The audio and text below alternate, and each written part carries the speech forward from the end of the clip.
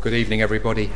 My name's Stuart Corbridge. I'm one of the pro-directors here at LSE, and it's a great pleasure to welcome you to the school for tonight's talk by Dr. Joel Brenner. Joel's going to speak for about 40 to 45 minutes, and then we'll move straight into Q&A. Now's the time, please, to make sure that you've switched off your mobile phones or any other irritating device. It's a particular pleasure to host Joel tonight because, for one thing, Joel is a returning alumnus of the school. He earned his PhD at LSE.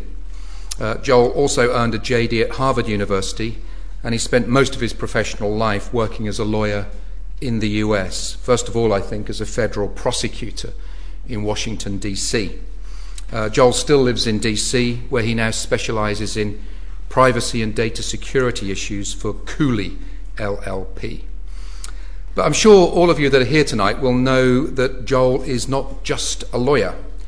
Shortly after 9/11, Dr. Brenner joined the National Security State in the US, first as the Inspector General of the National Security Agency, reporting to General Mike Hayden and his deputy Bill Black, and later, as Joel himself puts it in his book, running counterintelligence for the first Director of National Intelligence, who I think was John Negroponte at the time, whose wife also is an alumna of the school. Coming out of that 9-year experience is Joel's book, which I assume is heavily redacted, America the Vulnerable, on which he'll be drawing tonight for his talk, Digital Espionage, Crime and Warfare in the Global Glass House. Now, there's an amusing sort of side story here, which is that we had hoped that Joel would be able to sign copies of the book afterwards, but UK Customs hasn't allowed it into the country at present. So Joel has signed... A real badge of honor, by the way. Joel has signed some labels that can be put into the book if you buy the book afterwards, and I believe the publisher's representative will be here to do that afterwards, and I'll give you details at the end of the talk. A slightly more personal note, Joel says in his book that when he was at the NSA, he was, quote, one of the two people you do not want darkening your doorway. It's the sort of job, he says, where you couldn't worry too much about being liked. Now, I have to say that I was lucky enough to meet Joel in Washington last September for breakfast with my wife, and he was extremely agreeable company, as I'm sure he will be tonight. Indeed, he's one of a group of extraordinary alums that the school has in the DC area.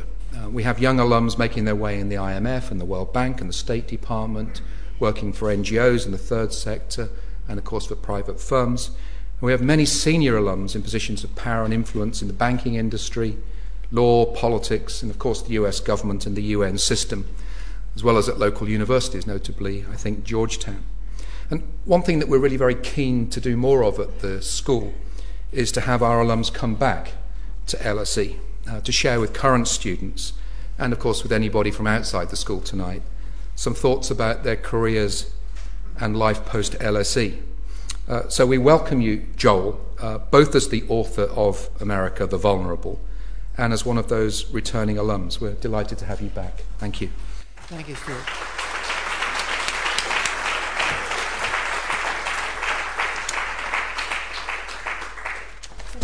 This chair is very comfortable. I'm going to stay right here. I'm grateful for those remarks, Stuart. It's really lovely to be invited back to the school after more years than I want to admit to. I can hardly tell you physically how this place has changed since my day and how much lovelier it is now and how gratifying it is to see the growth of the school and the richness of the physical plant here. It really is fantastic. I've often come to London, but I hadn't been around the school in quite a long time, and it just stuns me how lovely it is. The school is an enormously important institution in the life of London, in the life of the United Kingdom, and in the life of so many countries from which it has drawn students and faculty, and it's a great pleasure to come back. I also want to take a minute to thank Her Majesty's government and the Marshall Aid Commemoration Commission, because it was owing to them that I came to study here and their generosity, which affected my life profoundly, and for which I remain grateful. And I want to dedicate my remarks tonight in honor of Dr. William Letwin, now retired, much retired and diminished, but who was my PhD supervisor while I was here. The only thing I would comment on before actually beginning my remarks to it is that this book is not heavily redacted. It is not redacted at all. And that's owing to the fact that in light of the positions that I had, I knew exactly where the line was of what I could and couldn't say. And it was, having run counterintelligence policy, it was hardly in my line to go spilling secrets. I can assure you, however, that I stood on that line, and that it is, I think, the most candid book about electronic intelligence by an insider that is available now. So let me begin. How did the Chinese manage to remotely download up to 20 terabytes of information from the U.S. Defense Department, equal to about 20% of the data in the Library of Congress? And why don't we know exactly what they took? How did the specifications for the American president's helicopter, the avionics and the armor, end up in Tehran? And what has that got to do with the theft of Supreme Court Justice Breyer's personal information from his investment advisor? Why are identity thieves and other cyber criminals so hard to catch? Who broke into Google and stole their source code? How did Western energy, chemical, and automobile firms lose valuable intellectual property remotely? And how did some of our biggest multinational energy companies lose bid data on prospective oil fields right out of their own networks? Data that cost tens of millions of dollars, pounds, to develop. Your family's difficulties with electronic privacy, the electronic theft of cutting-edge technology from the companies that create jobs and wealth, and our government's loss of secrets are more alike than you know.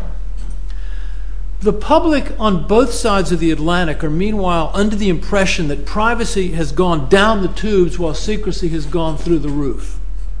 This is a deeply flawed understanding of what's happening. Privacy is to persons what secrecy is to governments and organizations. And both have gone down the tubes. And it has happened for the same set of technological and cultural reasons. For good and for ill, we all of us, you, your children, your parents, your government alike, create, store, and communicate information using the same highly imperfect commercial hardware and software and the same commercial networks. And those networks are porous, insecure, and vulnerable. As for the technical reasons, the roots of the internet go back to the late 1960s in the United States. It was created as a powerful tool for collaboration among far-flung scientists in government and universities around our country. And as its inventors will ruefully tell you, it was created with no security layer built into it at all. Not that they didn't think about it, they did.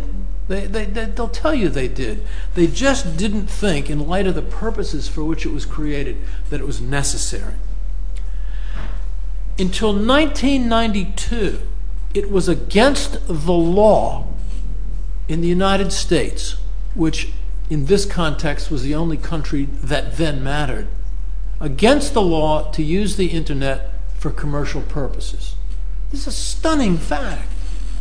20 years ago, it was against the law to use the internet for commercial purposes. Today, there's nothing we don't do that's not connected to the internet. 10 years ago, indeed, what were you doing if you were doing anything all in the, buying a song, buying a book, and hoping your bank account wasn't going to be emptied out? You dipped one's toe into that water 10 years ago. That's what we were all doing. And in the meantime, your bank's operations, the school's operations, the government's operations. Everything has been connected to this extraordinarily wonderful capability with no security layer in it. Indeed, the net could be said to be a masquerade ball, and I would put it to you that it's the only area of social life in which, because of the fundamental ability to spoof identities so easily, that we have a radical disjunction between behavior and accountability for electronic behavior. The only area of our social life. I mean, we expect a certain degree of liberty, but under order. When you go into Lincoln's Inn Fields across the street, you want to be let alone, but not if you assault somebody. You drive on the highway, you want to be able to go where you want, but you don't expect the road signs to be misleading intentionally. You don't expect to be stopped by the police unless you break the law. The internet doesn't work that way. On the cultural side, we deeply distrust secrecy. In all democracies, we distrust secrecy, because secrecy creates power. Indeed, it is a form of power, and we can therefore say, paraphrasing Acton, that secrecy corrupts and absolute secrecy corrupts absolutely. But secrecy is not a different thing than privacy. It's the same thing asserted by different actors, and that is the right to keep other people from knowing things. With these principles in mind, and believing that the only way to test one's principles is to put them to a real test, in 2002, I descended into the belly of the great beast, spending most of the last decade in American intelligence, in the equivalent of the civil service, in a non-political position. Nevertheless, a series of extraordinary positions during a fascinating, difficult, and ultimately highly controversial period. First as the Inspector General of NSA, the National Security Agency, and then as the Chief of U.S. Counterintelligence. Counterintelligence is about keeping track of what other intelligence services are doing to you. Traditionally, it was the spy versus spy game, and that hasn't gone away. It never goes away. But electronic networks have complicated it enormously because they've increased by orders of magnitude the amount of information that can be stolen and the ways in which it can be done. I saw plenty of the old-fashioned stuff, but I also saw the dramatic rise of a new kind of spying that exploits the ubiquitous connectivity that we've all come to love so well and to depend on. The problems that I saw were really intense. In the first place, 10 years ago, counterintelligence had not progressed beyond counterespionage. That's mole hunting. And as I say, that problem doesn't go away. But although we began to call it by this wider name, counterintelligence, it hadn't progressed beyond counterespionage except in name. And this was true in this country as well as in the United States. When I got there in 2006, my office in counterintelligence was neither organized nor resourced to deal with this new reality. 6 years ago. Meanwhile, we've been digitizing information and connecting systems at breakneck speed, which put almost everything at risk. To be blunt, electronic thieves were stripping us blind. I'm not talking about pirating DVDs and movies and somebody ripping off your driver's license number. That stuff's bad enough. I'm talking about technologies that cost billions of dollars to develop being bled out of our laboratories remotely, or slipping out after hours on thumb drives, that's USB sticks, walking onto airplanes bound for foreign ports, and re-entering the country as finished products. In effect, we're buying back our own technology. Engineering designs, energy data, advanced battery and braking technologies, high-speed train technologies, and many other kinds of IP have been stolen this way. IP, intellectual property. None of this is defense-related, and it contributes to a tidal flow of technology from west to east that threatens the prosperity of you and your children and your grandchildren. Meanwhile, on the defense side, we've lost strategically sensitive data about aircraft and ship design, radars, and other technologies that would in wartime cost many lives. The U.S. Navy, for example, spent about $5 billion to develop a quiet electric drive for its submarines and ships, and the Chinese stole it. Now, okay, I've brought it up again, China. So let me talk for a minute about China, because I think that I want to make it very clear that engaging in a jingoistic China bashing is not only not my agenda, it ought not be yours. What's going on with China is extremely complex. Let me just say a little bit about my view on that so I'm not misunderstood. For the last 1,000 years, China was the largest economy in the world except for the last 2 centuries, coinciding largely with our Industrial Revolution and the birth of the American Republic. We experienced an Industrial Revolution. They didn't. We also imposed on them in extraordinary ways. The British East India Company was the world's largest and perfectly vertically integrated opium cartel, and its enforcement arm was the Royal Navy. The Chinese didn't want the British importing opium, which was the one product they were willing to pay cash for as opposed to barter for. And the British Navy forced them to open their ports. And that led to, as I think you all know this, an extraordinary series of concessions along the Chinese coast, by which Britain and then France and then Germany and ultimately also as a latecomer the United States gained extraordinary concessions and the right to apply their own law to their own nationals' behavior in China. And we bled them. The Chinese know this in their bones. They haven't forgotten it. They're not going to forget it. There's no reason they should forget it. It was a humiliation that they feel deeply. They will rise now. They will rise, and allowing them to arise and become integrated in the international legal order is a major strategic goal of my government and yours, and must be. It is an extremely complex relationship. China has also lifted more tens of millions of people out of poverty, and in a shorter period of time, than any other society in history. This has come at enormous cost in personal liberty, but it is nevertheless an achievement which not to respect that achievement would really be churlish. Nevertheless, I must speak frankly to you about what is happening. During my tenure in government, I saw 2 changes in espionage. Now, I suppose when somebody talks about changes in espionage, you could sort of crinkle your nose and scratch your head. I mean, espionage is very old business, right? I mean, Joshua sent spies into Canaan. Huh? Moses did it before Joshua. He wasn't the first guy. It's a very old business. If it's not the oldest business in the oldest profession in the world, it's the second oldest profession in the world. And the two often go together. Nevertheless, there have been, while I was serving in government, some really quite dramatic changes in intelligence.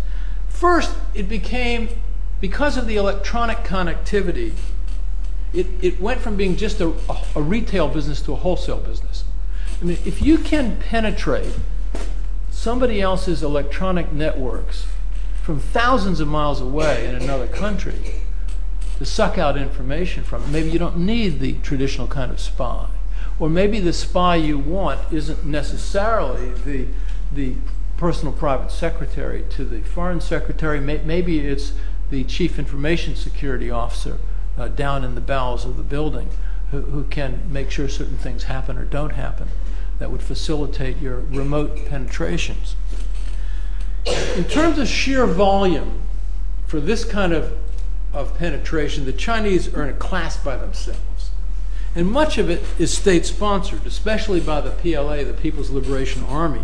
But China also relies on a network of cutouts at various distance from official control, a cutout sort of shell, somebody operating at a distance from the government.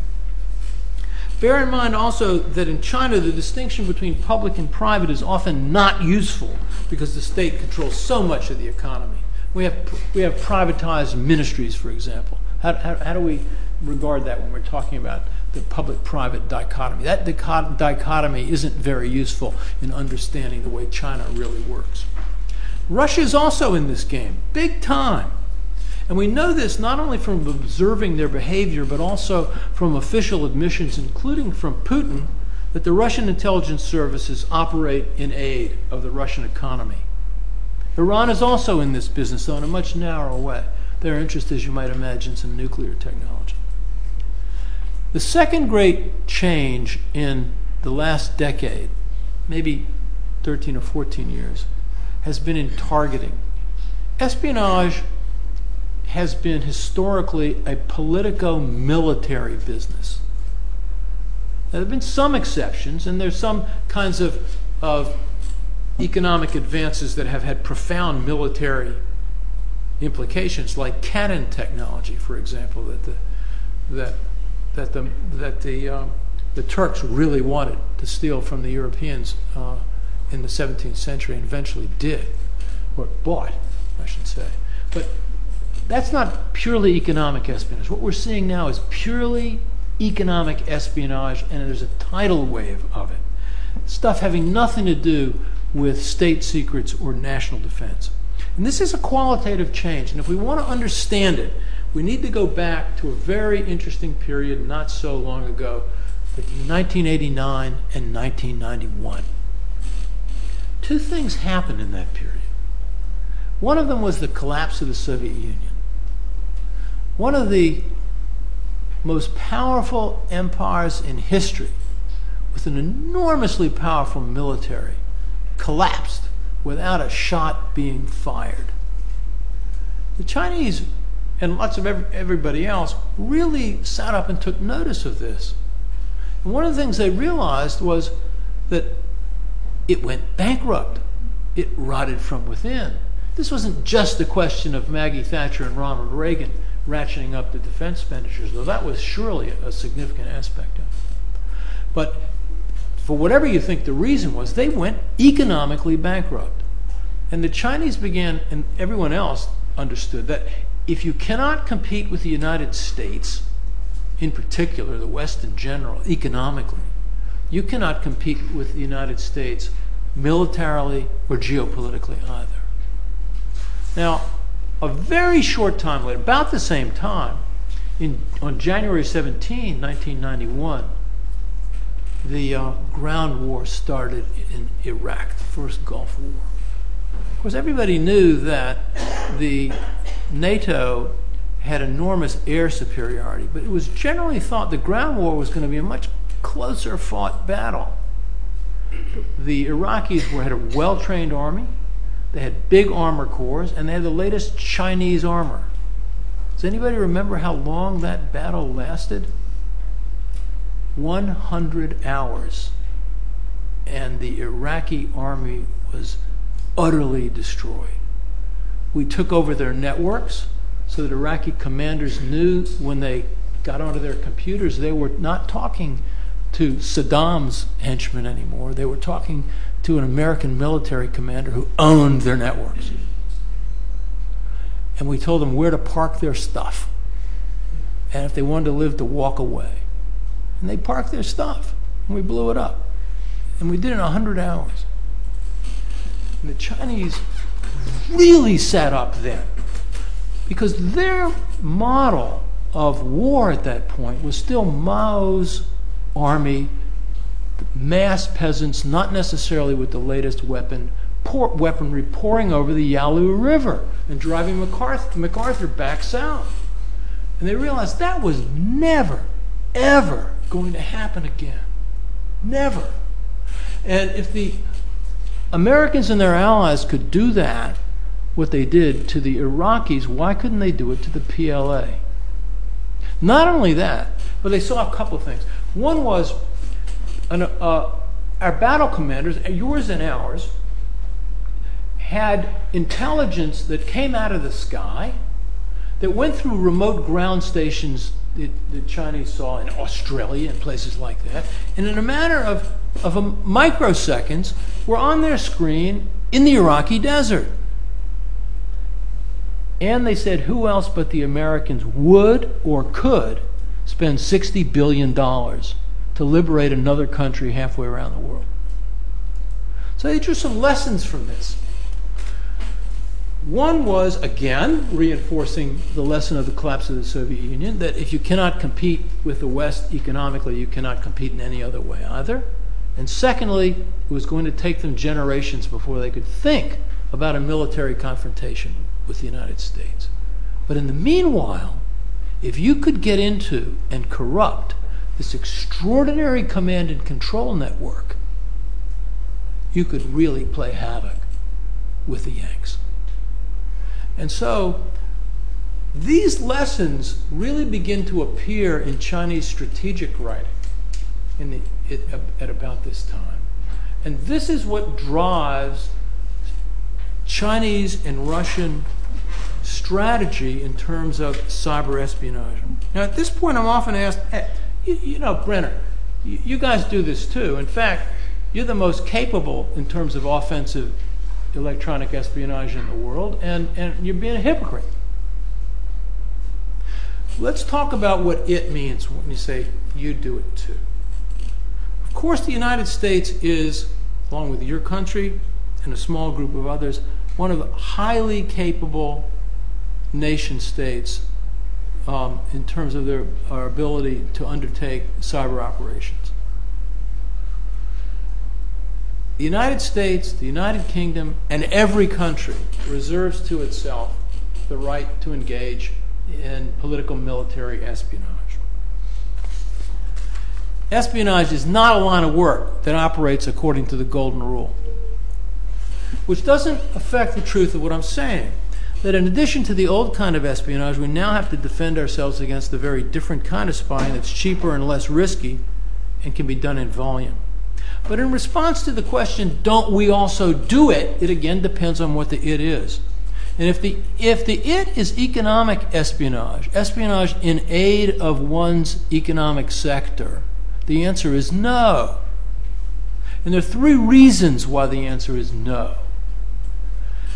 The first is that it would be inconsistent with my country and your country's strategic goal of enhancing the international legal regime that protects intellectual property.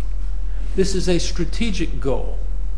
Compromising that strategic goal for short-run tactical advantages of stealing somebody else's intellectual property is not intelligent. We therefore don't do it.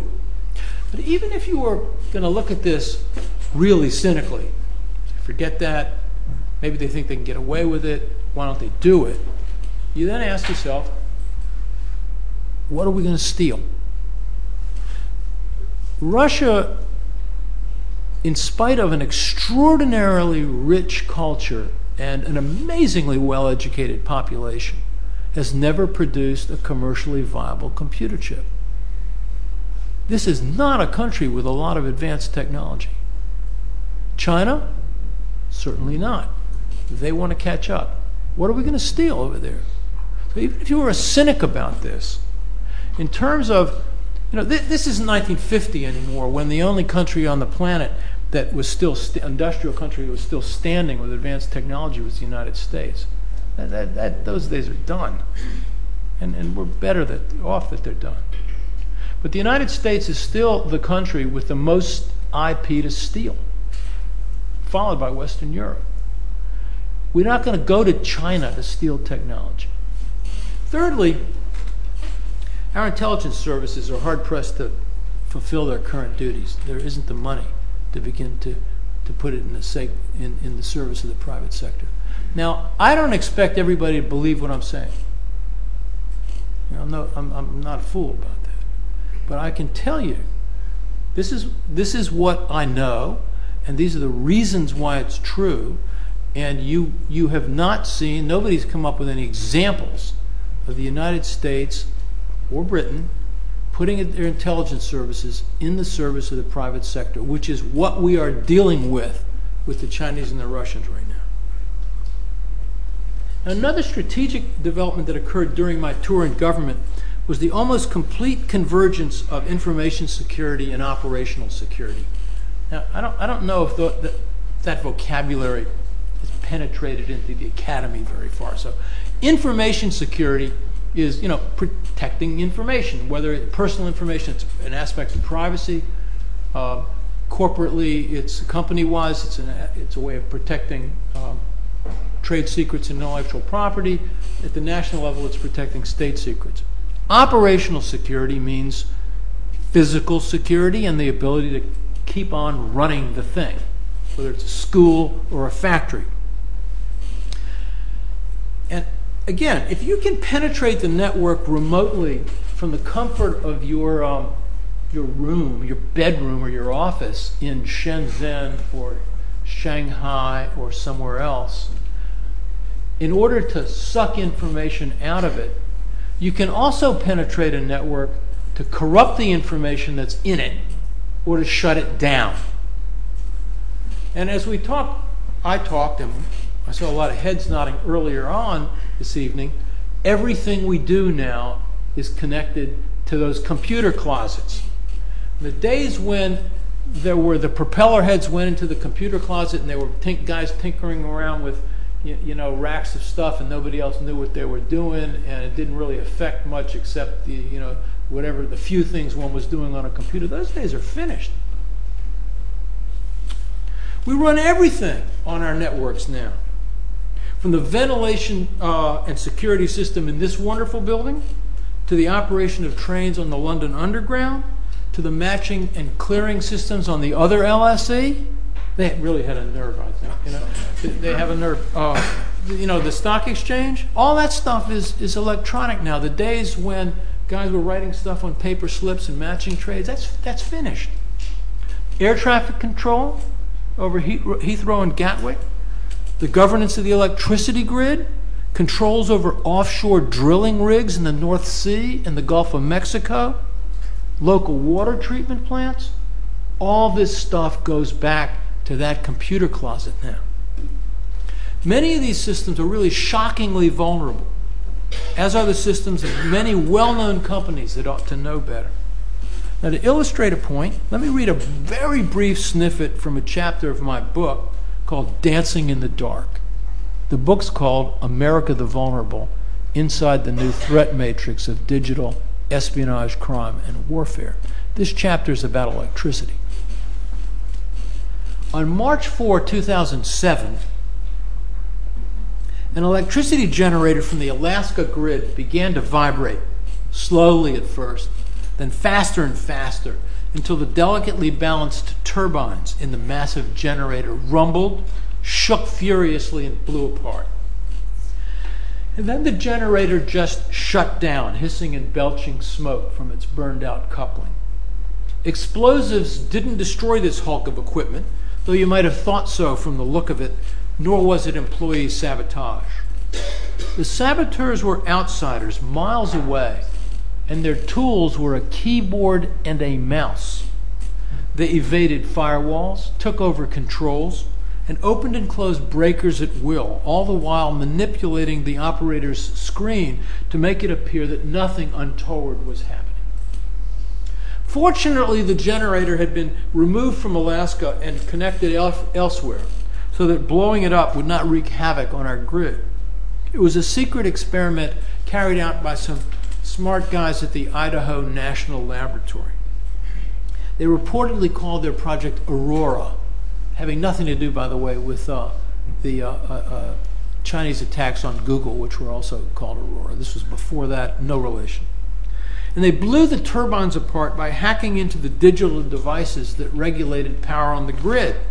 When they got into the system, they simply instructed it to make rapid changes in the electricity cycles that powered the equipment. Fast, slow. And then they waited just a second or two for the thing to blow up, which it did.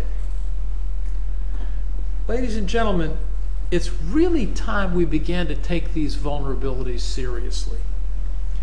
reproducing this kind of operation in real life would not be simple, but it can be done, especially with the assistance of an insider or even with enough persistence and expertise. But I'm not here to tell you that we're in the middle of a cyber war. I want to talk about war talk and cyber war for a minute, because it's all over the newspapers. And is, although if you read my book, and I hope you will, even though I discuss cyber war in it, every interview it comes out, about cyber war. I'm talking. I want to be much more subtle and get you to think more subtly about this. The war talk really isn't useful. If we were really in some kind of war, we would know it, and neither the activities nor the results would be exclusively electronic. Maybe that's too subtle a way of saying they'd be hell. Things would blow up. People would be killed. But the situation is nevertheless dangerous. We have a real problem of getting the public to understand when things are really serious and important and we need to pay attention to them without talking about war. And the situation becomes more so as the capabilities of nation states and non-state actors, including transnational terrorist organizations and criminal businesses, continue to converge. It's a very important point, the convergence of expertise. Things that only states could do earlier in our lifetime, now many non-state actors can do. Governments, businesses, and private accounts are under constant attack in a certain sense. And this word attack is where a lot of the confusion comes from. Indeed, there's a sense in which we are being attacked constantly. Now, what do I mean that we're not at war, but we're being attacked? Let me unpack these words, because a lot of the argument on this subject is about words and not about things. And there's enough disagreement about things. We ought to let's find out where the disagreements are and clear up the vocabulary. The word attack is often used to describe everything from a probe of a system to a penetration in order to steal information from a system, whether it's your Facebook account or the school's grades or Unilever. I don't mean to pick a name. Any company's IP. Onwards to an attempt to actually destroy the information on the system or physically destroy the system itself, which can be done electronically. You can fry a computer electronically, just the way you can fry a diesel electric generator. Calling a probe an attack is really a stretch. And sometimes you see these figures, there have been 100 million attacks on some system. They're usually talking about probes. But lots of people speak plausibly in terms of espionage attacks. In the cyber operations business, however, that's called an exploitation. An attack is reserved for an operation that really causes damage. Most of the time, when you hear people talk about constant attacks, they mean our networks are being exploited. This is really serious, but it ain't war. In fact, I would say that this is happening with an intensity that is really hard to exaggerate. The information security officers of every major company now in the West, if they are at all capable, are seeing attacks 24 hours a day on information systems. But this is not an attack in the more rigorous sense that we mean when we talk about the laws of armed conflict, or sometimes just known as the law of war. Let me still qualify that. Not long ago, the difference between espionage and a military attack was unambiguous. That's not true anymore. Let's say we find an intruder in the electric grid. What's he doing there? Looking around for information? What about what? Your electric bill? That's not of great interest to very many people, or mine. Looking around in order to understand how to attack it later? Or actually planning a logic bomb, which is a weapon in the technical sense, that could be triggered later on. If so, if the latter, that could be regarded as an act of war, But we are highly unlikely to find that logic bomb. Highly unlikely. Because we do not know how to vet really complicated computer chips or millions of lines of code to find these things. We know how to vet code and devices to prove that they will do the things they're supposed to do, but we don't know how to test code to see that a device won't do something that it's not supposed to do and that we don't want it to do under certain conditions. This is a basic problem in computer science right now. It's on a par with the attribution problem, frankly. So we're unlikely to find that code. That's why the presence of intruders in systems that control critical infrastructure can't be dismissed as mere espionage. Those intrusions are happening, and they're dangerous. Now, as to cyber war, we've heard the term used to cover all manner of different circumstances. For example, the intense propaganda battle on the internet during the Kosovo conflict has been described as cyber war. It wasn't. It was an intense propaganda battle on the internet. Richard Clarke, whom I know and respect, has described a kind of strategic cyber war that I think is not going to happen. Not going to happen. But even Clarke links that kind of cyber attack to traditional armed conflict. The idea that somehow nation states are going to conduct destructive operations exclusively in cyberspace is science fiction. The idea that all the lights are going to go out in the United States or the United Kingdom is science fiction, which isn't to say that the grid couldn't be taken out in San Diego or Seattle, which some of you may recognize as the two principal Pacific ports of the United States Navy, or in New York, or regionally. It has happened by accident, and what has happened by accident can be made to happen on purpose. In between these extremes, however, we've seen cyber operations that have had real effects on nations. In Estonia, for example, we saw the Russians mount strenuous DDoS attacks. That's distributed denial of service attacks. That's just a flood of stuff that overwhelms the system so that it can't operate. And those were attacks on the Estonian communications and financial sectors. They were an eye-opener. But DDoS attacks are actually fairly primitive.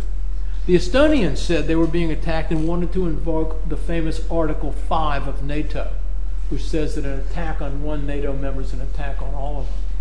NATO looked over that brink and said, no. Can you imagine if we had declared that to be a DDoS attack to be an act of war?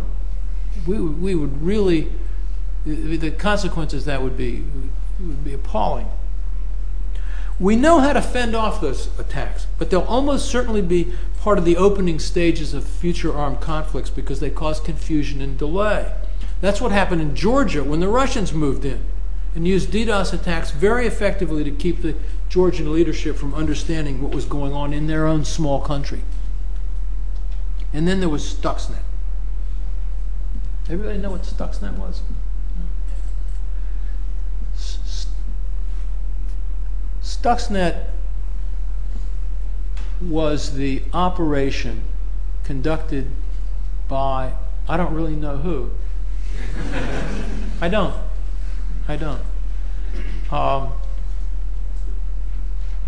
An operation conducted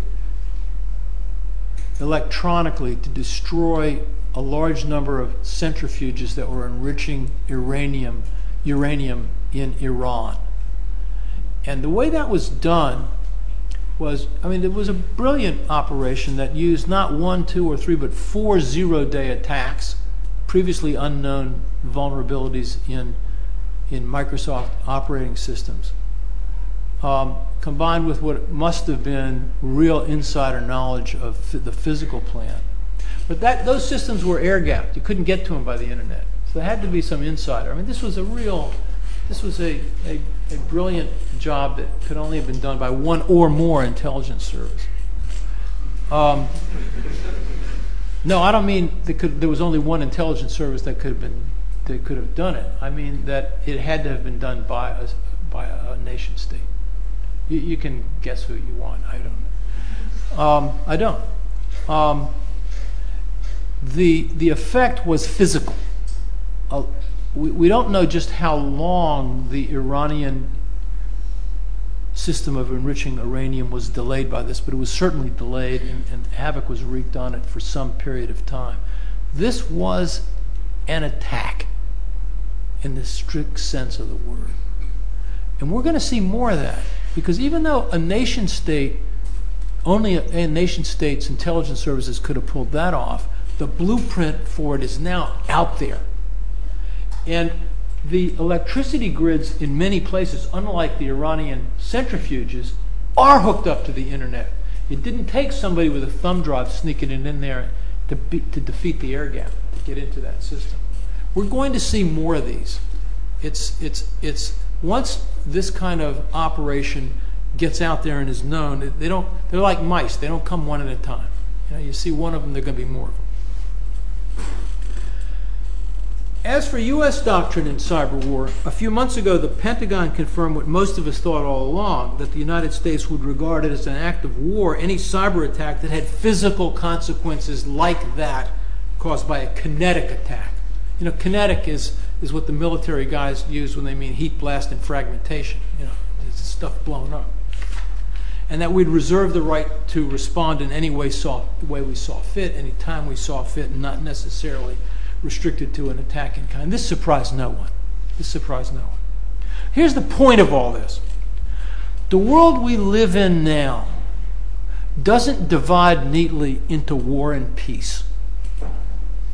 With China in particular, we're in a deeply challenging relationship with enormous advantages for both sides. This is nothing like the Cold War, when there was really an iron curtain. We didn't trade with them, they didn't trade with us, we didn't travel, they don't travel here. You tell a British businessman that China's a hostile territory when he's making 50% on his direct investment, he'll think you're crazy.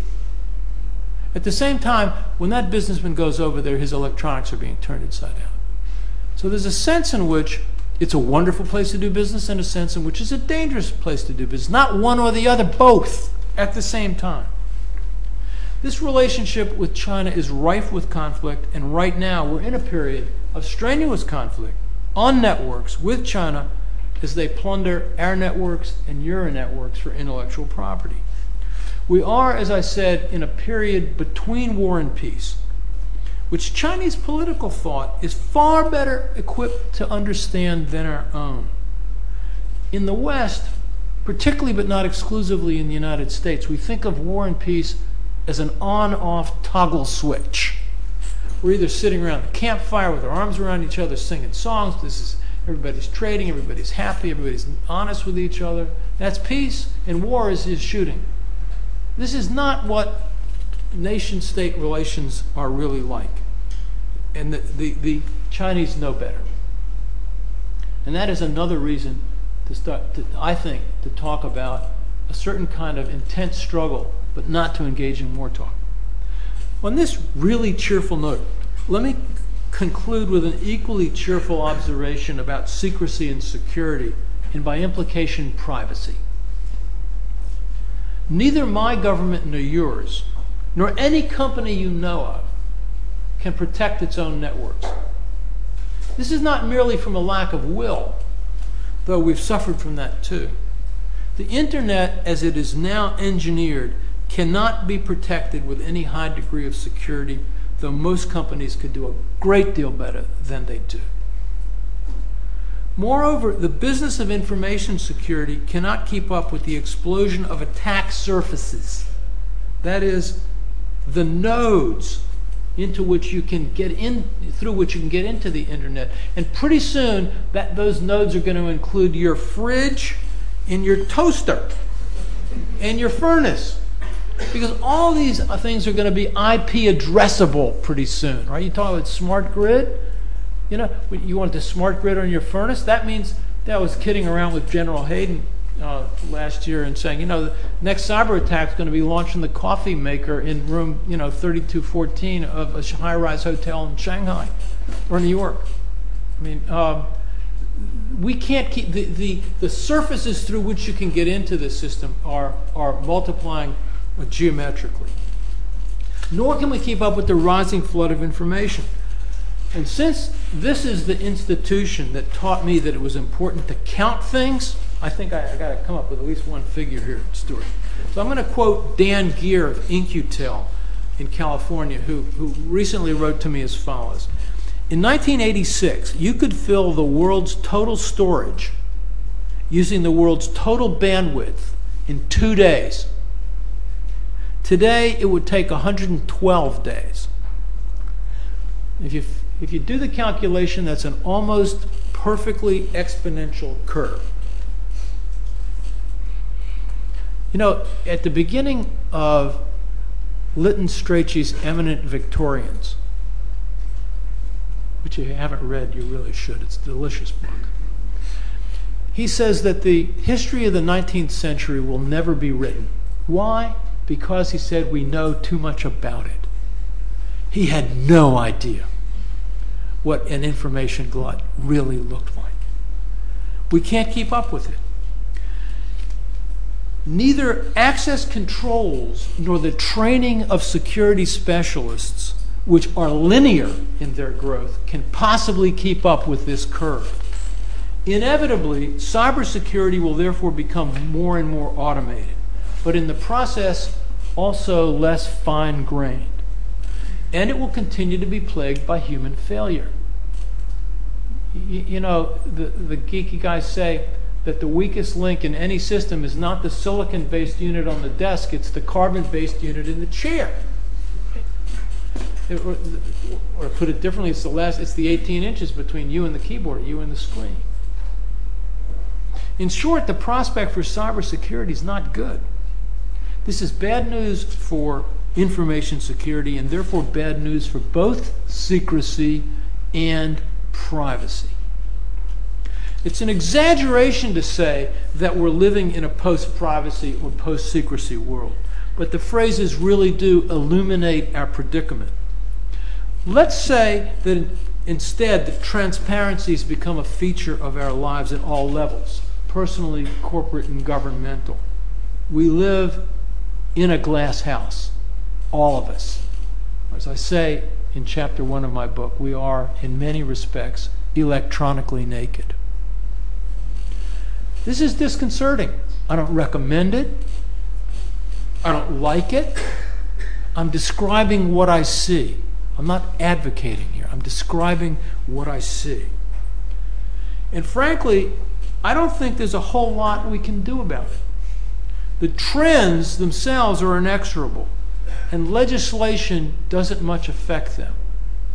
If this is an area of great interest to you, I recommend a book by Lawrence Lessig that came out in 1999 called Code, in which he made the argument, which I think is unimpeachably correct, that the code that really matters isn't the United States Code or the Napoleonic Code or any other kind of legal code.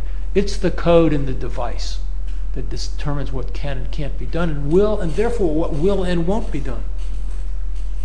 The electronic systems that have made us vulnerable have also brought us fabulous increases in productivity and an enormous amount of human pleasure.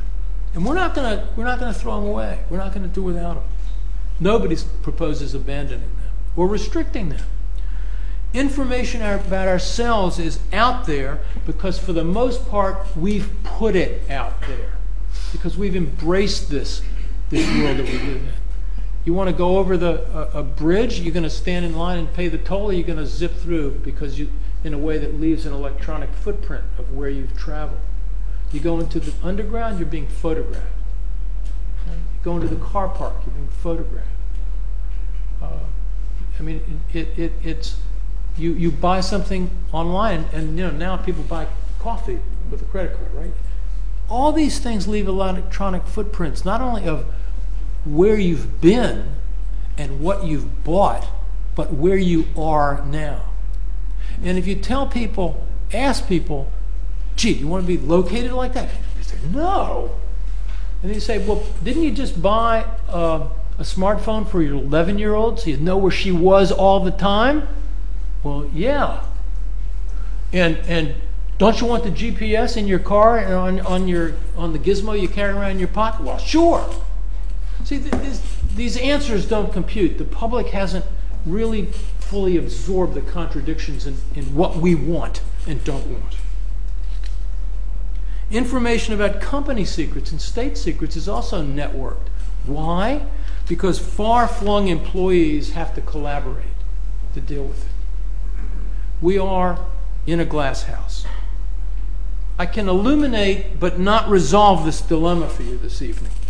Like all serious problems, it may eventually go out of date, but it cannot be solved, and managing it will challenge us for years to come.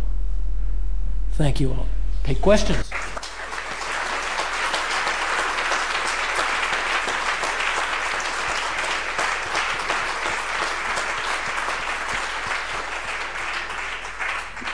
Thanks, Joel. Very candid and very engaging. We're going to take questions one by one. If you just wait for a microphone to come to you, and perhaps say who you are, please, as well. There's a gentleman at the back as well.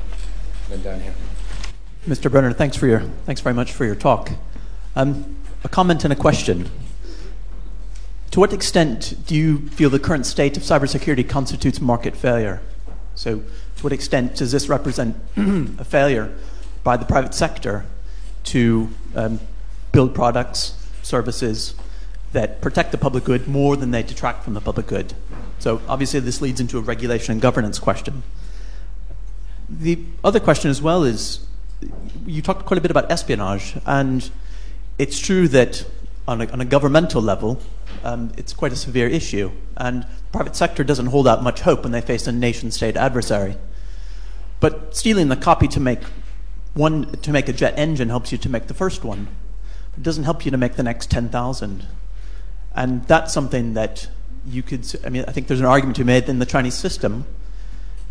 Convincing a supply chain to yield reliable data, convincing employees to pass up bad news up the hierarchy is something difficult. So you're looking at something like a Six Sigma methodology. So the espionage tells you how to make the first copy, but it doesn't really tell you how to make the next 10,000. These are two really good questions. Let me unpack them a little bit and address them.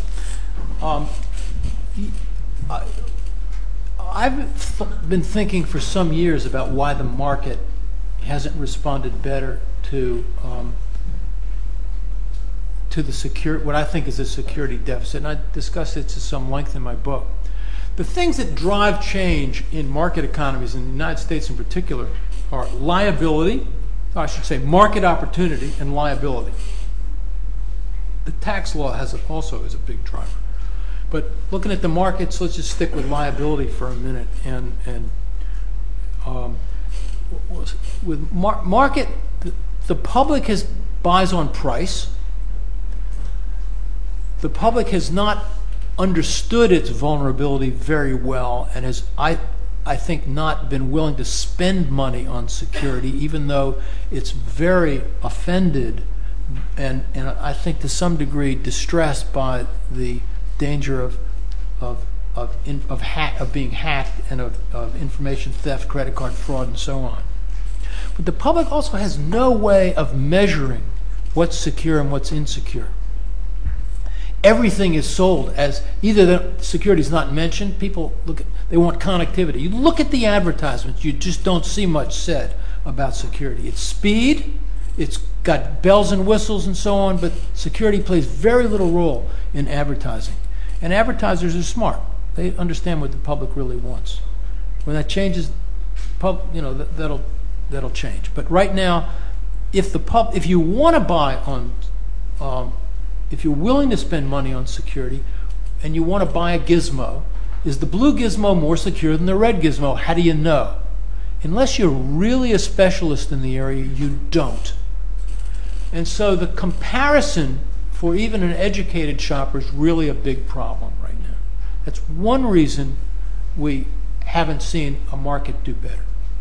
Another reason has to do with the enforceability of shrink-wrap contracts and click-through agreements.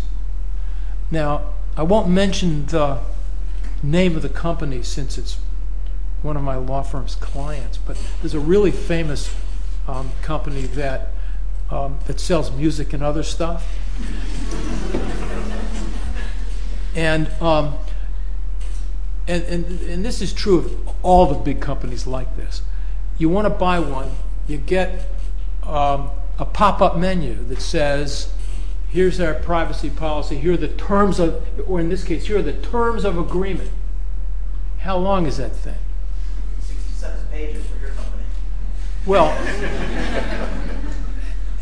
thought it was 64, but you know, it's nobody clicks through 60 pages.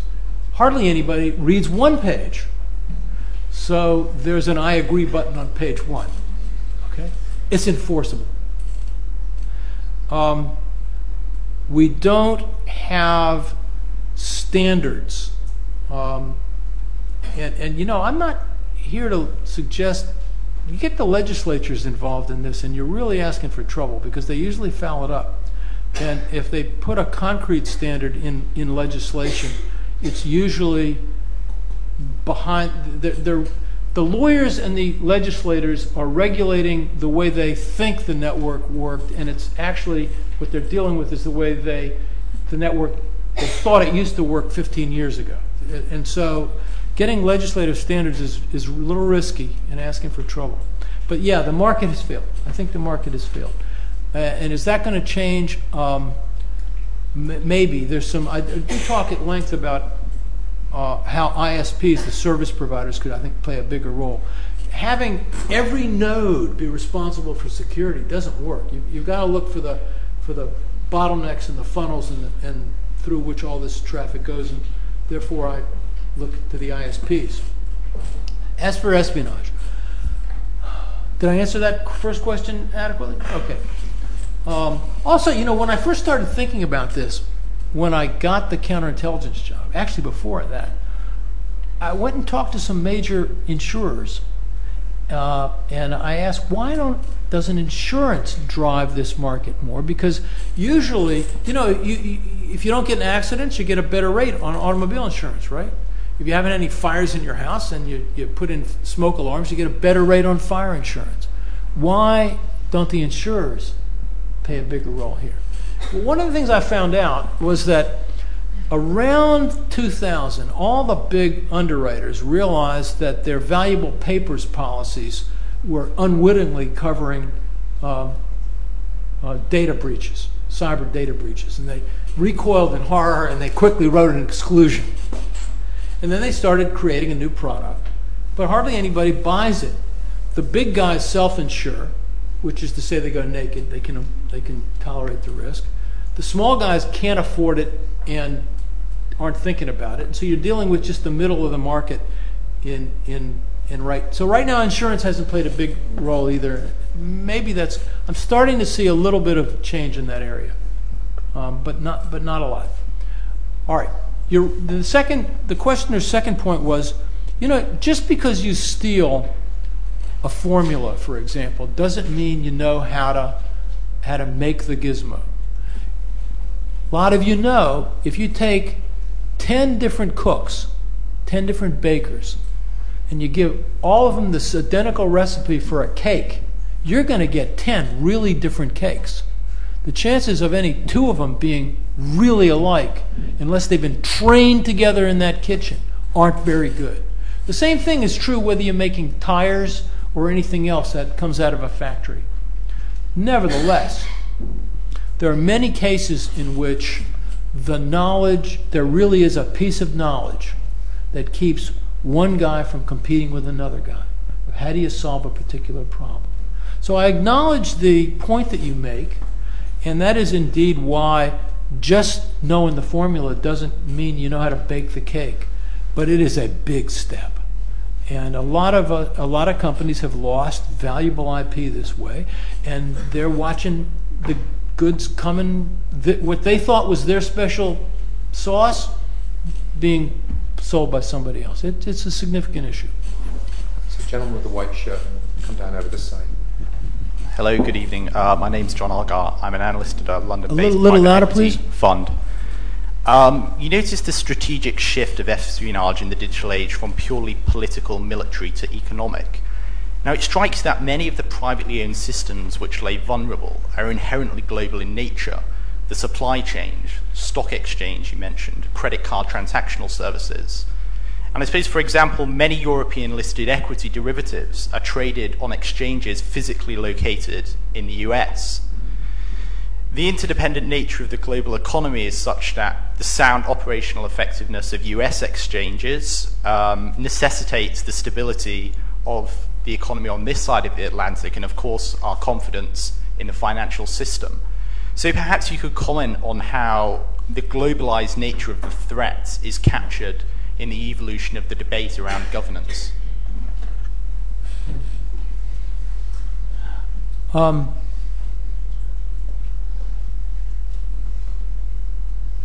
This problem can't be solved exclusively in national terms. Just take crime, for example. Without really robust multilateral and bilateral, lots of bilateral agreements, we can't deal with this problem. We can, given enough time and resources, usually tell where a particular attack or problem is coming from. But if it's coming from a country that doesn't have any cyber criminal laws or doesn't enforce them, we can't do anything about that. So think about how long it took us to begin to get national agreements to deal with nuclear weapons. I mean, it was decades before we got a couple of decades before we got the first one, and longer before we got even more meaningful ones. It's going to take a long time in this area too. The problem's different in nuclear deterrence than it is here. But I don't think the prospect, let me say this, I think I understand your question. It cannot be solved nationally. It's going to take the cooperation of a number of nations to deal with it.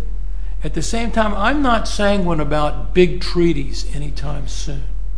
One reason I'm not sanguine about big treaties anytime soon is that we have issues here not only of crime, but also of freedom of information flows. And the Russians, the Chinese, the Zimbabweans, the usual bellwethers of personal liberty, really don't want to see a treaty that would control information flows and define as information aggression the movement of information across national borders that they think might destabilize their country. That debate is now going on in the UN. It's going to come to a head again this summer, I think in July, maybe August. And it's going to have to do with, ICANN versus the ITU and things like that. I don't think anything's likely to happen this year or anytime soon. But I see the need for much more robust bilateral and multilateral, but I don't see any big convention coming out anytime soon. I'm not sure I've answered your question adequately, but that's how I understood it. Do you want to follow up that? I think there's so many more questions, Joel, if it's okay. If you can keep your questions short and snappy, that would be great. To the gentleman to your right afterwards, and the guy in blue, and then into the middle. Two quick ones. You touched on the decentralized nature of the U.S. national grid, and I was just wondering, does that hold potentially some of the answers to how you could make a system more defensible? The fact that Seattle or San Diego can go down, but not the whole system, entirely can go down. And then the second thing is, I'm an American PhD student here at the LSE, and it sounds like the United States is in the position of being the, kind of just trying to build the better mousetrap, why people kind of come and steal. And as you just mentioned, there's not really a lot of incentive for other parties like China to come to the table and negotiate multinational agreements. So what will the American public accept in terms of not going on the offensive and just kind of playing a defensive strategy of just trying to build a better mousetrap? Well, remember, I've talked both about the importance of companies doing better security, but I've also said we're in a glass house. and that we can't really fundamentally change that. So here's my strategic take on it, and then I'll get to a finer answer. The speed, not security, is going to increasingly be the coin of the realm. Just as in markets, first to market is really important, sometimes more important than patents. This is the kind of trade-off that one is now seeing actively in company space. If you tell a commander, a battlefield commander, that his network's penetrated, and he'll say, if my decision cycle is shorter than my enemy's, I don't care. That means, in plain English, if I can put a weapon on the guy who's stolen my information before he knows how to act on it, I don't really care that he's died smart, right? And similarly, in a commercial sense, if I can penetrate the market before somebody who's stolen my information can penetrate the market, and by the time he's copied me, come out with a newer iPad or whatever it is, a newer widget, I don't care. So that is a big aspect of what's going on right now. It's election time in the United States. We're going to hear a lot of jingoistic table pounding. There's a piece in the New York Times about that this morning. But nobody's going to go to war over this, over espionage, if that's what you mean. Yeah. Yes. Thank you very much. I'm a former intelligence analyst with the UK Customs Service, so I did have to have a right you're the guys holding my books. About the news on the book. Thanks a lot. I might add that there are certain things that have gone on in the past there, and I hope they're not going on anymore, which certainly do require the attention of an external inspector general. But my question is based on your comment about how intelligence agencies, and I would suggest that extends to law enforcement agencies, are stretched in dealing with a lot of these things. It leads to the question of whether that is going to leave opportunities and therefore threats, depending on which side you're on, for conventional espionage, because perhaps drawing on the comments of General Michael Flynn in ISAF, where he said we need less James Bond and more Sherlock Holmes, although he was talking about, I think, the specifics there.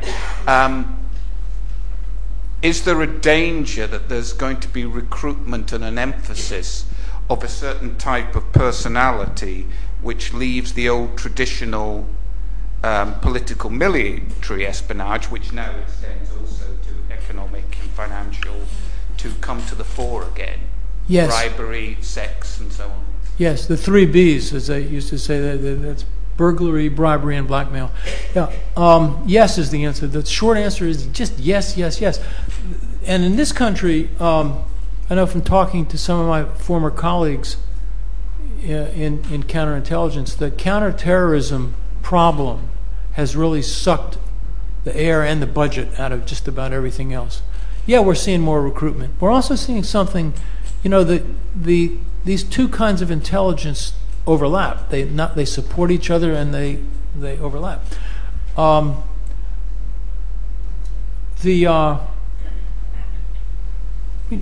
Let's take Anonymous, for example.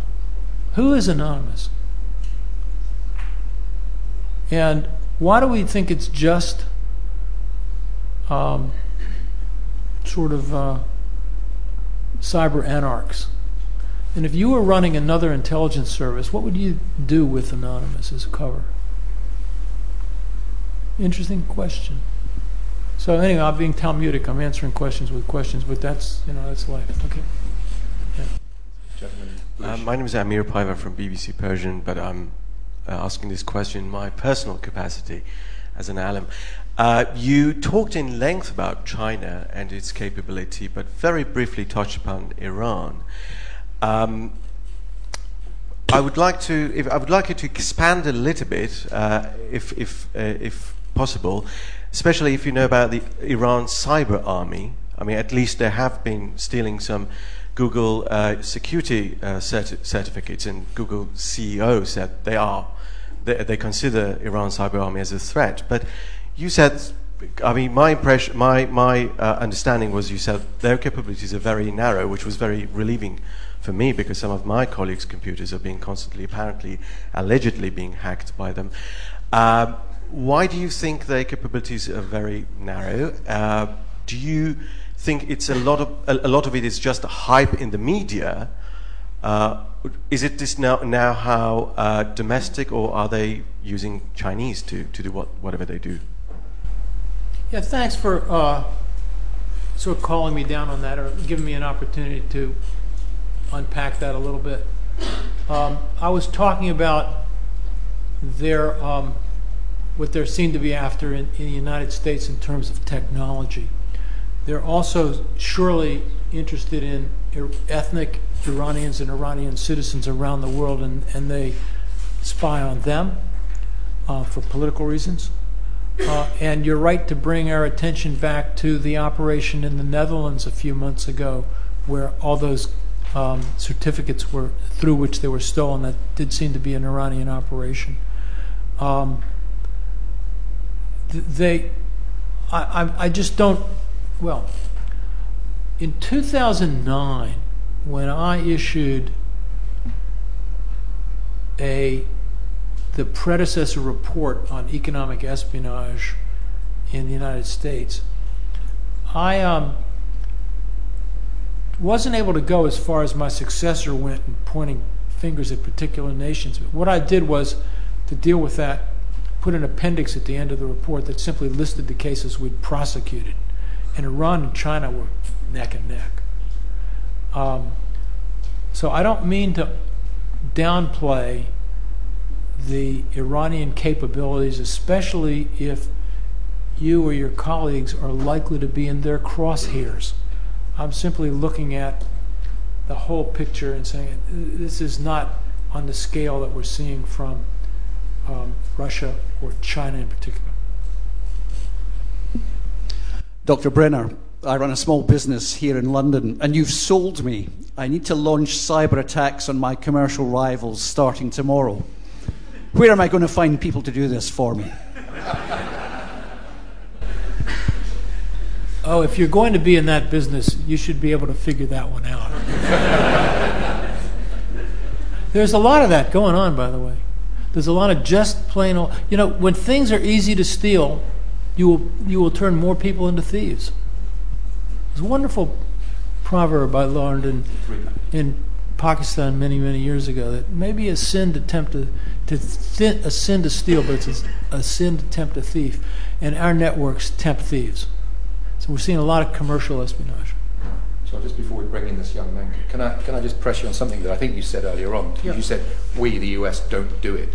And you were referring, I think, specifically to the US security services poaching commercial secrets from China. Yeah. What about from Western Europe and Japan? And if not, why not? You mean do Western Europe and Japan do it? No, does the US ever try and... No. Why not? Same reasons. You're saying that Western Europe and Japan don't have commercial secrets worth No. Just the IPR regime? No, it is really. You know, it's, the IP regime and also just the capabilities.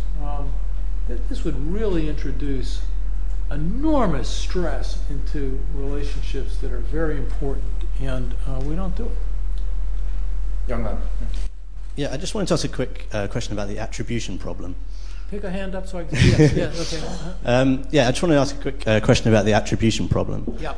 Do you think that, given the problems with knowing who has hit you, do you think it's really possible that the US or any other country would be able to launch a kinetic response against a cyber attack in the foreseeable future? Yes. Here's why. The attribution is one of the real brass rings here. You're right to bring us back to that. Given enough time and enough resources, we can usually solve that problem. We can't solve it real quickly, but our capabilities are good enough, and the potential attacker has to take into account that we might be able to. And so this uncertainty has its own deterrent effect. We haven't talked much about deterrence and why it's different from the nuclear stuff, but this is why it's different. Missiles come with return addresses. We know where they come from. Cyber attacks come without return addresses, and figuring out where they come from, as this gentleman has said, is often a real trick. Sometimes we don't do it, but the attacker has to assume we probably could, and doesn't know also what kind of human penetration we might have. And the risks are enormous. I mean, you'd have to ask what sort of attack would call forth a kinetic attack. And I don't want to start speculating about that now. I not only because I can't speak for my government, but because I think one doesn't know. And the what sort of attack would be bad enough so that no prime minister or no American president could fail to respond in a warlike manner? I mean, you can imagine those scenarios. Very difficult problem. Anyway, I don't think we're going to see, as I said, standalone cyber war. But there's going to be no conflict in the future that doesn't involve this kind of operation. Going to go to the very last question. Hi, I'm a student here, and I just wanted to ask for your views on WikiLeaks. Is it about criminal? WikiLeaks? Yeah. Is it if it's crime or if it's how it's affecting foreign policy and so on? Well, that's there are lots of aspects of WikiLeaks we could talk about. I don't know anybody who takes the position that nothing that WikiLeaks has leaked shouldn't have been leaked.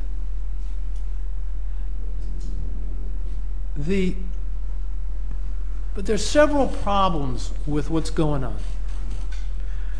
One is that you put into the hands of a person or group the right to determine for other people in a functioning democratic republic. Imperfectly functioning, to be sure, but functioning democratic republic that makes rules, that makes laws, and you put into the hands of somebody else the determination of which of those laws in this realm are going to be observed and which not. This kind of, even if in a particular case you really like what you learned and think it should have come out, allow this kind of group seriously undermines democratic governments as well as undemocratic governments. So that's one issue about WikiLeaks. You could be asking about why we don't take it down, but probably everybody here understands why that was extremely difficult to take down. WikiLeaks is, or Assange in particular, has put information out that really has endangered lives. He likes to say nobody can point to anybody who's been hurt or killed, but we can point to opposition figures in Zimbabwe who've had to leave the country. We can point to, we know that in Afghanistan, the Taliban has put together a commission to comb through this stuff to see who was playing with the Americans. I don't know, and neither does Julian Assange, whose throats have been cut as a result of that. It's very troublesome, and it troubles me in particular because of the arrogation of the power to determine what should be known and what not be known. Now, there's another aspect of this.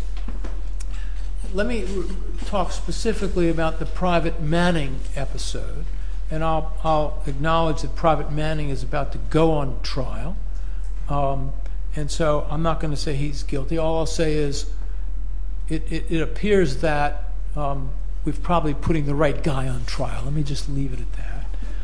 What did this man, why did he have, first place, why was he there? He's unstable. There are a lot of, and why did he have access to information about the Icelandic economy or private conversations between the American ambassador and the King of Saudi Arabia, and any one of a number of subjects that had utterly nothing to do with his job. And the answer is because the American State Department was really irresponsible, in my view, by dumping all this stuff into a network called SIPRNet. It's the secret, though not top secret, military network that basically is what the American military and our allies now increasingly use to communicate. And it was the abandonment of the principle of role-based access to information. This was really silly. I kind of enjoy it when businessmen come up to me and say, yeah, the Army must have been dumb. And I say, no, number one, it wasn't the Army that was dumb. It wasn't the American Army. It was the American State Department that was dumb. And secondly, why does the guy in your mailroom have access to everything on your server? And then I watch him go white. Because it's the same thing. What we saw in that case was the abandonment of the need-to-know principle, which was really a nasty phrase after 9/11 when it was information sharing that was like, this is kindergarten or something, and we have to share everything. And if people shared stuff like 5-year-olds, and you mind, but you can play with it too, kind of thing. I mean, this is a really strange kind of rhetoric. The separating rhetorically and operationally and organizationally the duty to protect information from the duty to put it where it needs to go was a disaster. And WikiLeaks was an example of that disaster. I was predicting this from early 2007. Not this particular incident. I don't know who Private Manning was, but this was going to happen.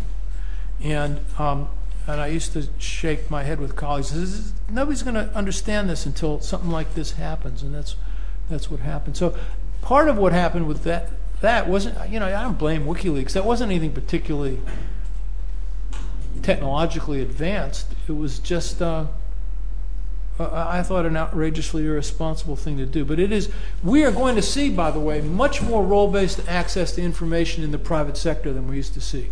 We used to see it only in the military and intelligence services. We tag people and we tag information.